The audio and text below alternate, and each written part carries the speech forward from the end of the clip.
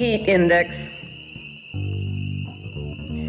It is crepe myrtle season. The last rain rises with the light in veils of gold, slanting the night's deep dark to a retreat in the trees. And we hear singing. The cranes embroider the air with their echo. The summer ducks display the new children in soprano, and there's always a crow. Our morning music shifts, a shady frog, a distant woodpecker, and the heat shifts to an unusual froth. It too might be heard in the song of the light, the great tides of heat. We are burning with fever. Everywhere is the sickness. The insects are eager for our corpses.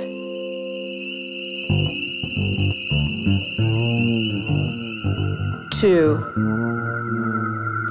The woodpecker tells us of dying trees, cued by the cicada's chorus. We don't need World Health to tell us of their revised scale when the cypress were the first to stand and burn. It was a sorrow to have swaddled their infant bodies in fancy dirt, how they grew into stalwart cones rising. Then the season, the russet took them, the Yule of their cremation. To rest among the trees is to breathe.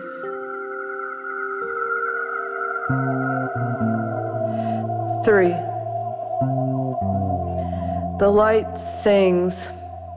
It pulses in many notes, some of which are colors, a purple that burns, that's ultra to us. So we science, we measure and assign integers and hide, not to the trees, but to our intrinsic eternal artifice. But in the embrace of the planet is breath, the breathing foliage, a white crepe myrtle perhaps, that is a touch point for a freshly fledged cardinal. His gray belly, his blooming red touches as he bends to wipe his beak against the gray branch of beautyberry upon which he made his breakfast. His command of the air is precise. He breathes his wings.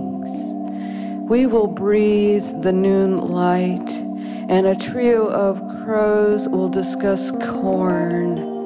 Somewhere are machines whose metallic heat shivers as it rises, adding currents for the butterflies, and up to the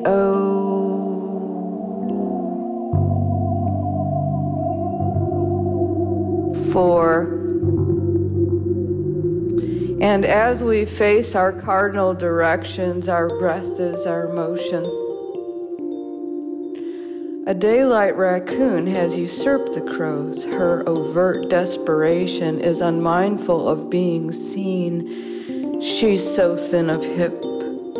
And thus, in this oracular light, this special song of burning, the machines now sing their addictive death march, and the light bends, is bending more and more. And if each day they breathe, and their breath is our breath, and their breath is the soft light, not the burning one. Their breath is a balance of the waters.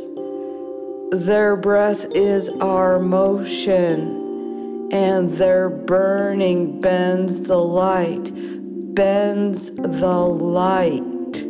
to giggling, to chop, to shorter waves. Because we measured it, we clocked it, our last 10 seasons. The days of burning are doubling every other year. Extreme WHO 11, right? Yet the cicadas answer the machines. Yet one hopeful jay aways off in the swamp. The daylight raccoon finds the feeder and has a good snack, where the chamomile has gone leggy and native. A small black moth hides in the heather. There's hope in the hawk who gives us a trio of her blues-bending notes. Let her not be last.